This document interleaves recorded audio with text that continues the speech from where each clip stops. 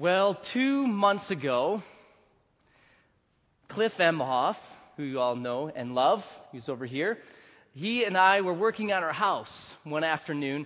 We bought an old house, my wife and I, in Trenton, 142 years old, actually. So it still needs a lot of work. But 2 months ago, Hudson, my 3-year-old son. How many of you have experienced having a 3-year-old son before? Yes. Energetic, full of life, and full of crazy mischief. Well, my 3-year-old son, he calls me Papa. Okay, so Hudson and Papa were supposed to be working in the dining room, working on some trim. So he was just kind of playing around with the wood and stuff like that. And while I worked, and he was sticking close by to me, and Stephanie was in another room, Cliff was in another room, and we're working away. And Papa stopped watching Hudson for about 30 seconds. It just so happened it was a nice, cool, sunny day, so we had the windows open. We also had the storm door unlocked. And so, meanwhile, while I'm working, Hudson darts out the front door. Nobody sees him. Suddenly I just notice it's kind of quiet, like it's Hudsonless. The house is Hudsonless. And so Stephanie and I look at each other. Where's Hudson? We darted out the front door, and he was nowhere to be found. And across the street, we bought this old house, and it's on Riverside Drive. If you're acquainted with Trenton, you might know where that is. But across the street is the river. And so this panic is running through our minds, frantic panic. Where's Hudson? So I run across the street. Cliff comes down the stairs. He's going, what's going on? You know, I think we almost gave him a nervous breakdown. He went off walking down the street. Stephanie walked this way. The neighbor came out and started searching around the whole neighborhood for Hudson. And so I walked across the street worried he might have fallen in the river or something. These thoughts going through my mind. What if he got hit by a car? What if he fell in the river? He doesn't know how to swim. What if somebody decided to kidnap him? Not quite likely in Trenton, but you never know. Just panic running through my mind. A sense of urgency, a consuming sense of urgency that Hudson was gone. I got to find him. Got to find him now. My son was lost, and he's only 3 years old, and he's just very curiosity is the name of the game for him. So about 20 minutes later, we were getting ready to call the police.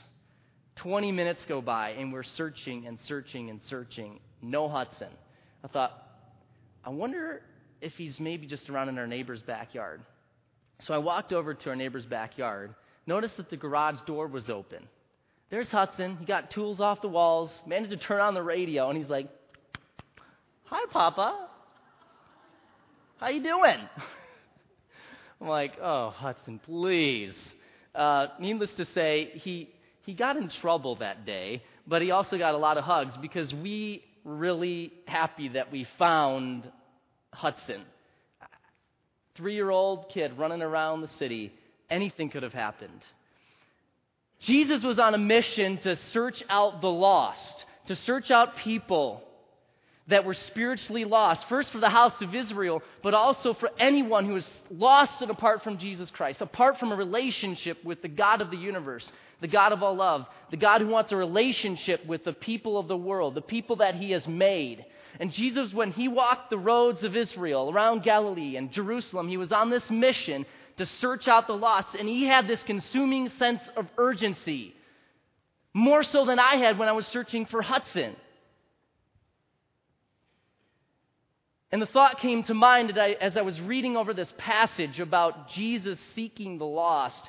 I thought, if I call myself a Christian, if I call myself a follower of Jesus, why don't I have that sense of urgency? Why don't I have that consuming passion to search out the lost, that they need to be brought to the message of the cross?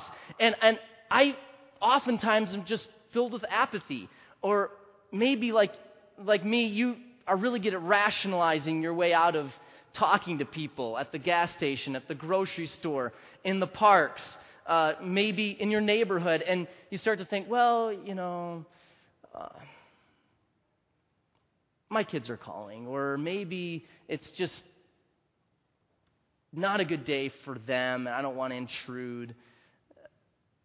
Maybe they won't like what I have to say. Maybe they'll think I'm weird. Maybe they'll think I'm just kind of one of these religious nuts, and maybe it'll hurt my status, or maybe they won't ever say hello to me in the neighborhood again if I talk to them about Jesus because I don't know what they believe, and they find out what I believe, maybe they won't like it. Have you ever found yourself in that place where you just quickly kind of go through this little thing, I don't need to tell this person about Jesus? I found myself there. And if we call ourselves followers of Jesus Christ, and he had this sense of urgency and still does for the lost, what's our issue? What's the block? What's the block between following in the mission of Jesus Christ and actually living it out in our lives every day? If Jesus had a consuming sense of urgency to seek and to save the lost, and we know Jesus alone saves, and eternity is hanging in the balance for every man, woman, and child that we pass every day, why don't we have this sense of urgency of Jesus Christ for the lost that surround us in this community every single day? Why don't I? Why don't you? I know some of you try, and I try, but oftentimes I fail, and I wonder, what is the block? God is on a search and rescue mission, and he's called us to be a part of it. So what's the block? The disciples had this problem. They were following Jesus, and they came up against this block. They saw Jesus ministering to the sick, the needy. He was preaching the gospel of the kingdom, and oftentimes they had sort of a different plan. And the passage we're going to look at this morning in Matthew 18 and also in the parallel passage in Luke 15 addresses the block in my life and maybe in your life and in the disciples' lives. And also it was connected with the way the Pharisees and the other religious leaders of the day thought about people, about the lost. So if you turn with me to Matthew chapter 18.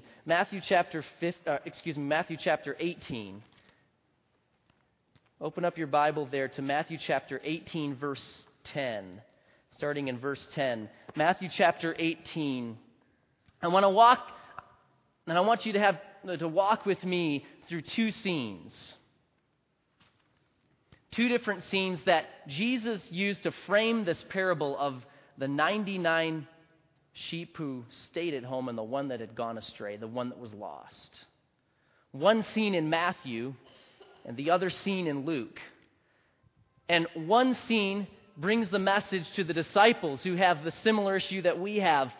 We should be filled with a consuming sense of urgency to be on God's search and rescue mission, knowing that we need to bring the lost to the message of the cross. But like for them and for us, we get distracted. We find ourselves with this block in our lives. And then in Luke 15, it's these Pharisees and the religious, so-called righteous people. They think they're righteous. And Jesus gives them a message. And it deals with the same root problem, which is really interesting, because I think that the thing that holds us back, this block, is the same. And if we can identify that, see what Jesus is teaching us in Matthew 18 and in Luke 15, I think it would radically change our lives. I believe it would radically change this church, the church, if we got on board with God's search and rescue mission. So the first scene.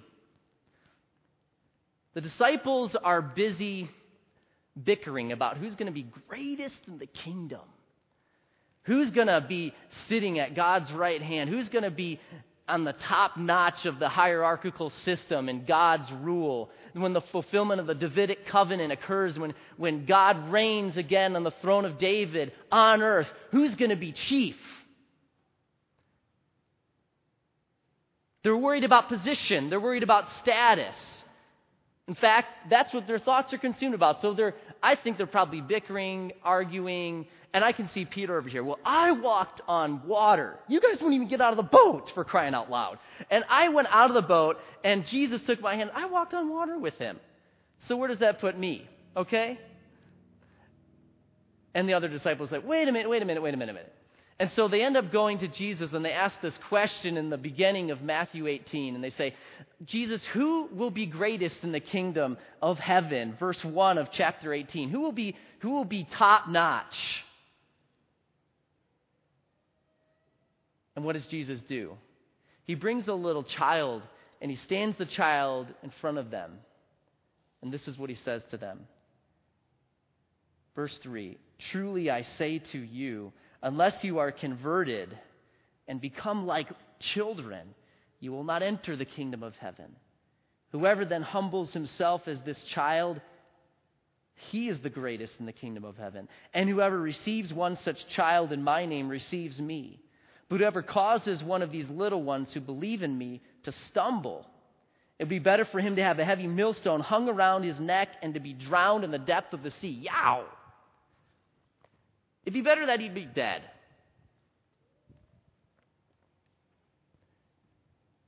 It'd be better that if you cause a little child, one young in the faith, to stumble, that we strap a big piece of rock around your neck and throw you in the open sea. That's pretty shocking. In Mark 9, there's another little picture in the same scene. John pipes up and he says, after Jesus brings the child in front of them, and he's telling them, if you want to be greatest in the kingdom of heaven, you need to humble yourself like a child. And John says, I think he totally missed the point here. He said, "Teacher, Jesus, while you were out in the Mount of Transfiguration, we were out today, and there was this man casting out demons in your name. But he wasn't following us, so we told him to stop it. We told him to stop casting out demons. He was doing it in your name, but he wasn't following us. So we told him to stop it." And Jesus says, wait a minute, guys. If he was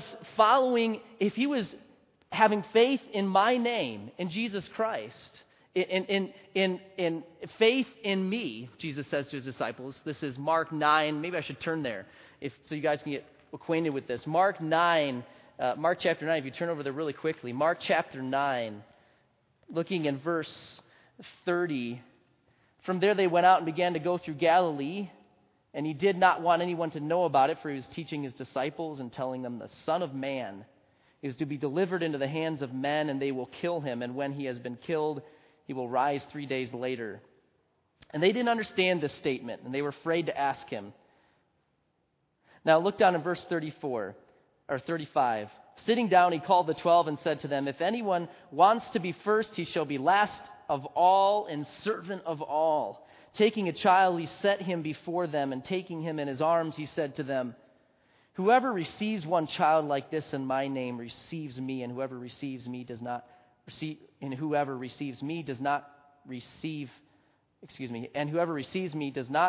me, but him who sent me," meaning Jesus Christ is the only way to the Father. Now 38, "John said to him, Teacher, we saw someone casting out demons in your name, and we tried to prevent him because he was not following us. But Jesus said, do not hinder him, for there is no one who will perform a miracle in my name and will be able soon after to speak evil of me. For he who is not against us is for us." And then he goes into this passage about strapping a millstone around a person's neck and throwing him to the open sea if you cause a little one to stumble. They're saying, Jesus is saying this man who is casting out demons in the name of Jesus Christ is a little one. He's believing in faith in the Messiah and the plan of God, and you just told him to stop it. What is Jesus saying to the disciples? If you keep this up, you better be dead than alive. That's kind of the implication. This is a really, really serious matter for someone who is following Christ, and just because he doesn't fit in the disciples' little group, little clique, the 12, he wasn't following them, he was supposed to just stop it. So our block is pride. Our block is pride, just like the disciples. Spiritual pride sidelines us from God's mission. It'll block us every time. If you could think back to when you first came to Jesus Christ, maybe some of you, this was recent. Maybe some of you it was 15 years ago. Maybe for some of you it was 20 years ago. But do you remember how passionate you were to talk to people about Jesus? And then did you ever, a year or so in, have maybe a seasoned Christian come up alongside you and say, well, you'll learn. Things get difficult. It's the testing over time that really counts. I think that's kind of what's going on. And these seasoned Christians, nothing wrong with that, right? And testing does come. But the disciples are thinking, we're following Jesus. We've got this position, and they're busy bickering about who's going to be greatest in the kingdom of heaven and telling people who are having faith in Christ to stop working in the name of Christ because they're not in the group, because they're not in the clique. Certainly there was a special group. Jesus chose 12. But Jesus' mission was to reach out to everyone. He had this sense of urgency on the mission. So that's the first scene. And to the disciples, he tells the story of the 99 sheep and the one that had gone astray. And he tells them, so what do you think? He starts off the parable with a question. So what do you think? He's talking to the 12. What do you think about this? That spiritual pride sidelines us from God's mission. You need to think about what God's mission really is. And it doesn't mean getting caught up in a group, in a special little hierarchical argument about who's going to be greatest in the kingdom of heaven. You're supposed to be like a little child, like about this child pointing to this little one, coming in just simple faith. So Jesus tells this story. If a man has 100 sheep and one of them has gone astray, this is Matthew 18, verse 12. Does he not leave the 99 on the mountains and go and search for the one that is straying? If it turns out that he finds it, truly I say to you, he rejoices over it more than the 99 which have not gone astray. So it is not the will of your Father who is in heaven that one of these little ones perish. That's God's mission. That's this consuming sense of urgency that God has for the one that had gone astray. The one that needs to be found. Just like I had this almost frenetic sense of chasing down, finding Hudson. That's how God is about the lost. And that's how God's people are supposed to be about the lost. You see, God is a seeking and saving God who sent His Son into the world to seek and to save the lost, and He sent His people into the world to seek out the lost and bring them to the message of the cross. That's our mission, church. And somehow, I often find myself getting into this rationalization pattern, a cycle of not really reaching out to the people that are lost, that need Jesus Christ. That God wants a relationship with them. So there's the first scene here, Matthew 18. Here's the disciples. They've got a pride problem that's sidelining them from God's mission because they're more concerned about who's going to be greatest in the kingdom of heaven. And they've lost sight that they're supposed to be pursuing God's mission to seek the lost. That's what God rejoices over. That's what makes God happy. To hug and bring into the fold the ones that are His, the ones that are lost. Bring them home. But there's this second scene in Luke chapter 15. You can turn over there to Luke chapter 15. Here's the Pharisees. Here's the righteous people. The people who have the right kind of clothing, who eat the right food, who go to the temple at the appropriate times, who remain clean, ceremonially clean. They don't do bad things, quote unquote. But their lives are reeking with pride.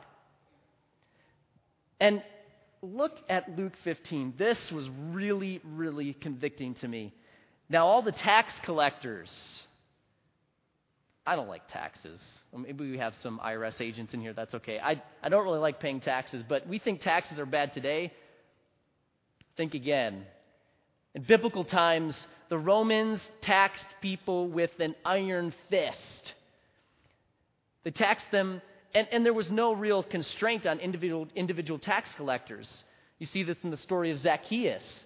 And Zacchaeus, he kind of just stole from whoever he wanted to steal from. Tax collectors could be unjust. There was little check and balance. As long as they got the enough money to the Roman official overseeing them, they could take whatever was in between. So the religious Jewish people hated tax collectors.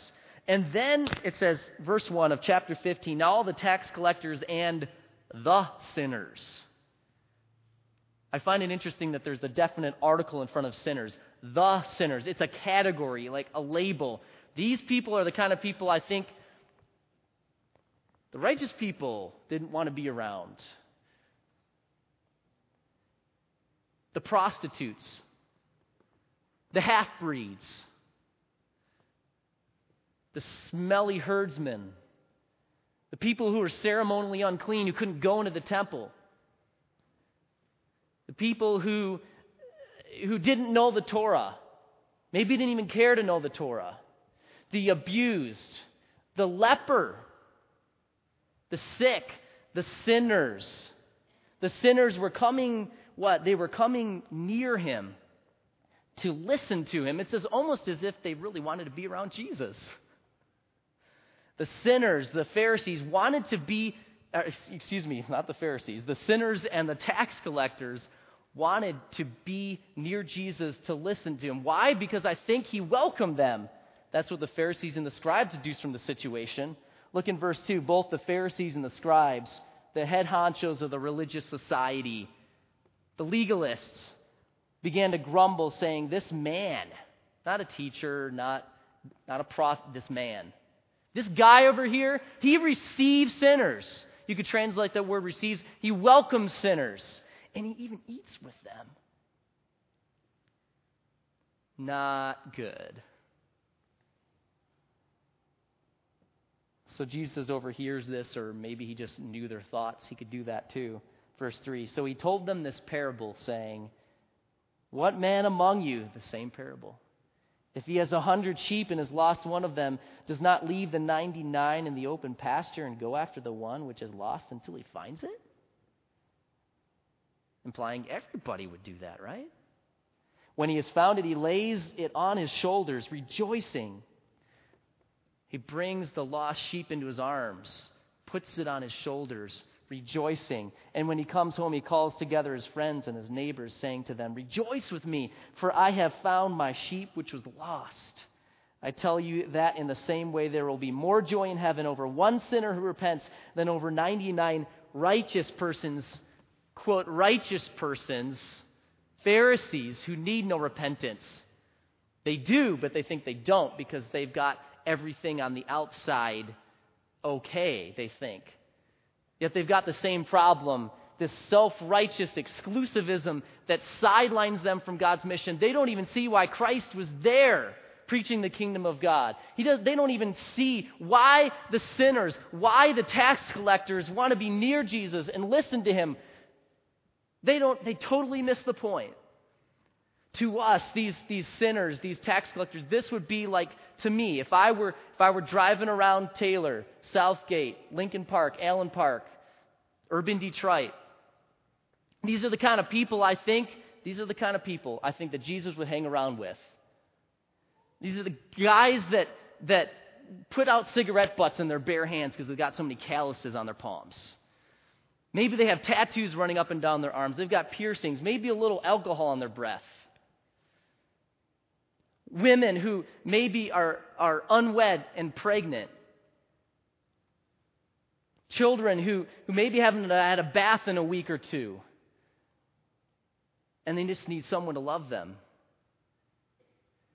Sinners. People who have serious problems, who need Jesus Christ. They need to be loved and brought to the message of the cross.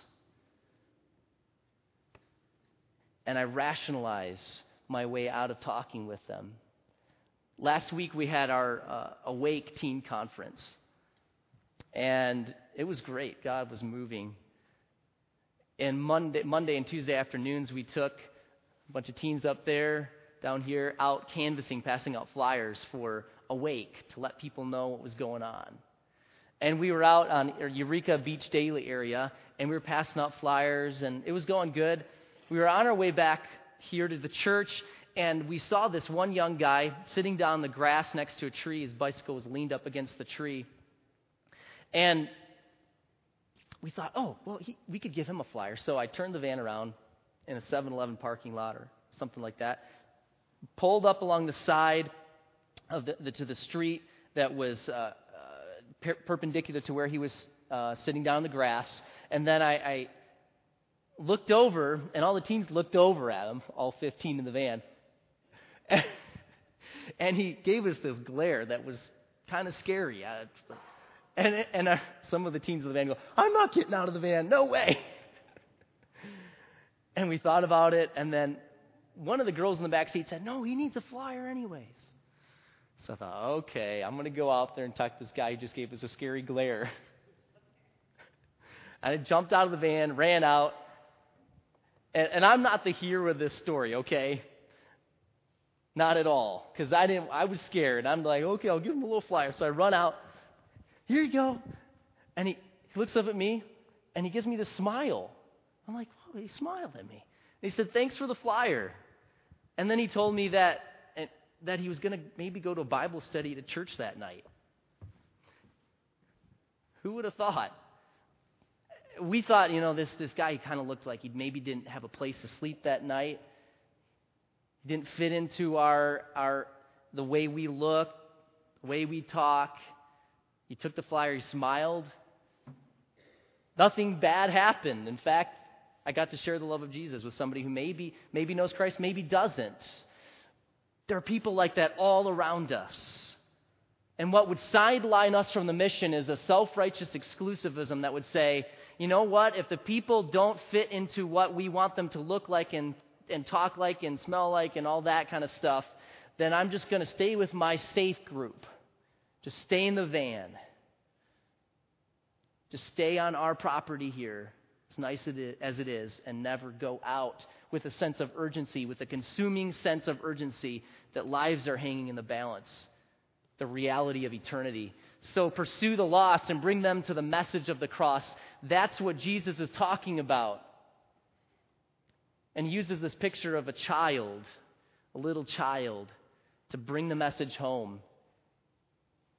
And a sheep, a little innocent lamb, susceptible to danger. Going out of the wilderness to find a little lonely lamb can be dangerous. There are wolves, criminals out there in biblical times. And the same could be the case for us. And we are supposed to be filled with this sense of pursuing the lost anyways and bring them to the message of Jesus Christ. So we have this opportunity at Evangel. This Evangel has a lot of little children. I want to give you just concrete applications, how you can go on the mission, go on the search and rescue mission, bringing the lost to the message of the cross. Pursue the little by volunteering to work with Evangel children. Mike, I didn't ask to put your email up there if you're... Mike Veenstra is our superintendent for our Sunday school department, and he handles the children's church hour as well. And my email is at the top there as well, mbresnaw@yahoo.com and mdveenstra@gmail.com. If you're interested in working with little children, some of the children coming in here every Sunday do not know Christ. And they need someone to be like Jesus, to love them, to give them a hug, to tell them the message of the cross with a consuming sense of urgency that their lives are really hanging in the balance and this really matters.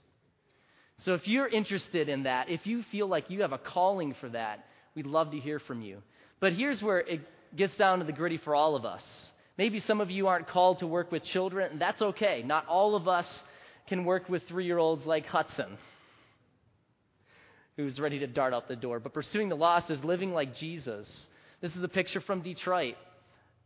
There are children like that around who need someone to go up to them and talk to them. Maybe you've got an idea outside of the box of what we do as programming here at Evangel that could reach children like this on the streets of Detroit in a way that we're not doing right now. Here are some Muslim girls, and this is a picture of our culture. This was actually taken when I was down in Texas.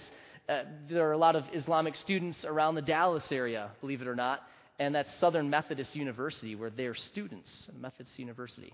It's kind of ironic. They need Jesus Christ. We live next door to the largest Islamic population in the United States of America, Dearborn. It's our back door. How are we going to reach them? Do we have a consuming sense of urgency to get on the ground and seek out the lost? How are we going to do that? We're looking to you for ideas. We all have to be filled with this sense of urgency. Or maybe downtown Detroit, here's a homeless guy on the streets during a UAW parade. Maybe the people in the parade and the homeless guy need us to go to them, to talk with them in a way that's like Jesus, that welcomes them in divine love, Spirit-driven love, tells them of their innate need for a Savior, brings them to the message of the cross. I want to read you a little poem from a song that really moves me every time I hear it. Every time I hear this song. It's from the group Casting Crowns. Most of you probably heard this song, but I want you to close your eyes and just listen to the words. Bow your heads, because we want to meet with God right now about Him filling us with that consuming sense of urgency to pursue the lost and to bring them to the message of the cross. That's why we're here, church. If we want to call ourselves Christians, that entails we follow in the path of the one who we call Christ. And if He welcomes sinners, if He receives sinners, and He went out to the lost, that's what we're supposed to be like too. We use this word sanctification, the process of growing in Christ's likeness. That means that we actually start to look like the Jesus we find in the Bible. The guy who goes out, who rejoices over just one lost sheep.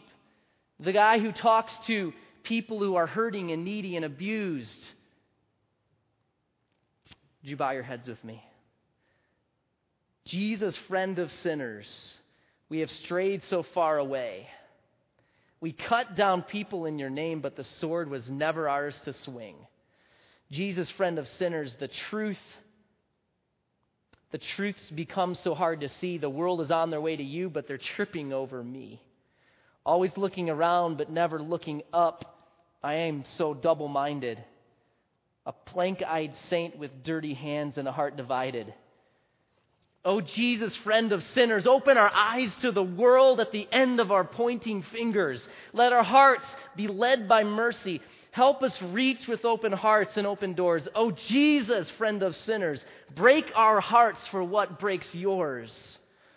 Jesus, friend of sinners, the one who's writing in the sand, may the righteous turn away and the stones fall from their hands. Help us to remember we are the least of these. Let the memory of your mercy bring your people to their knees. Nobody knows what we're for, only what we're against when we judge the wounded. What if we put down our signs, crossed over the lines, and loved like you did? Oh, Jesus, friend of sinners, open our eyes to the world at the end of our pointing fingers. Let our hearts be led by mercy. Help us reach with open hearts and open doors. Jesus, friend of sinners, break our hearts for what breaks yours. You love every lost cause. You reach for the outcast, for the leper and the lame. They're the reason that you came. Lord, I was that lost cause. I was that outcast, but you died for sinners just like me. A grateful leper at your feet. Oh, Jesus, friend of sinners, open our eyes to the world at the end of our pointing fingers. Let our hearts be led by mercy. Help us reach with open hearts and open doors. Oh, Jesus, friend of sinners, break our hearts for what breaks yours. That is our cry, oh God, this morning. As your people, we recognize that we can get caught up in power struggles, in self-righteous exclusivism, in pride, spiritual pride. We can rationalize our way out of having a sense of urgency about the lost who are hanging in the balance. And we recognize that you, oh God, have called us to be on your mission, the same mission that you sent your Son to do, to seek out the lost, and that you've called us to bring the lost to your message. to the cross through your Spirit power. This morning we pray that you would break our hearts for what breaks yours. We pray that we would not forget the joy that you have over even just one lost sheep that you've called and that you want back in the fold, that you want in the fold. The sinners, the tax collectors. Perhaps we've forgotten too much, Lord.